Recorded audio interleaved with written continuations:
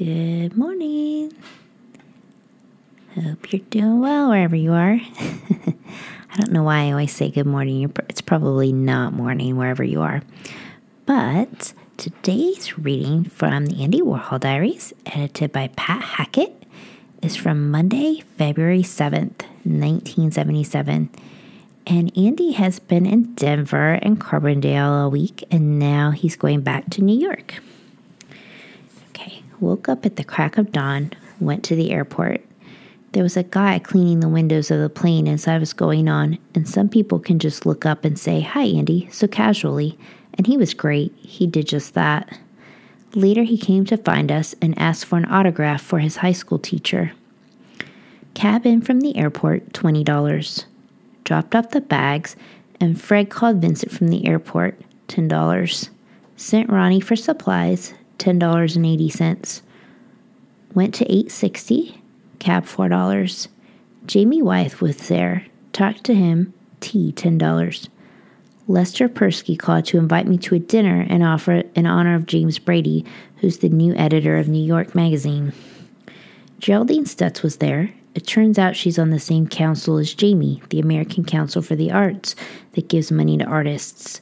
I think it's disgusting, the artists that they give the money to. They always pick the ones that are very serious. Walter Cronkite was there.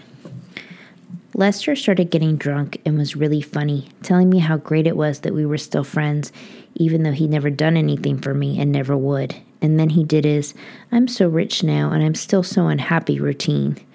Really? Does he do that at every dinner? He must.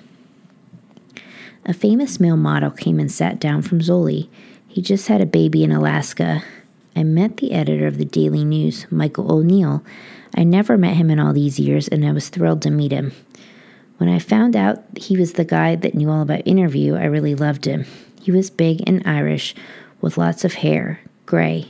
I introduced Catherine as the editor of Interview, just so they could talk, but she was being in a funny mood and really couldn't answer his questions.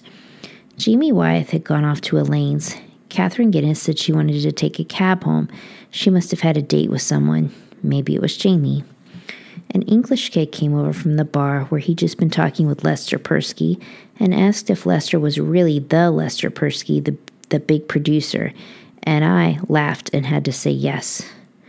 Larry Freeberg from Metro Media, who first proposed that we do a TV show and then turned it down when Bob handed in our budget, was there.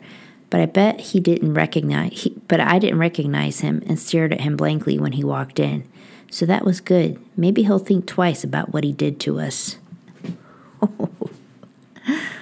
Oh, thank you so much. Have a wonderful day.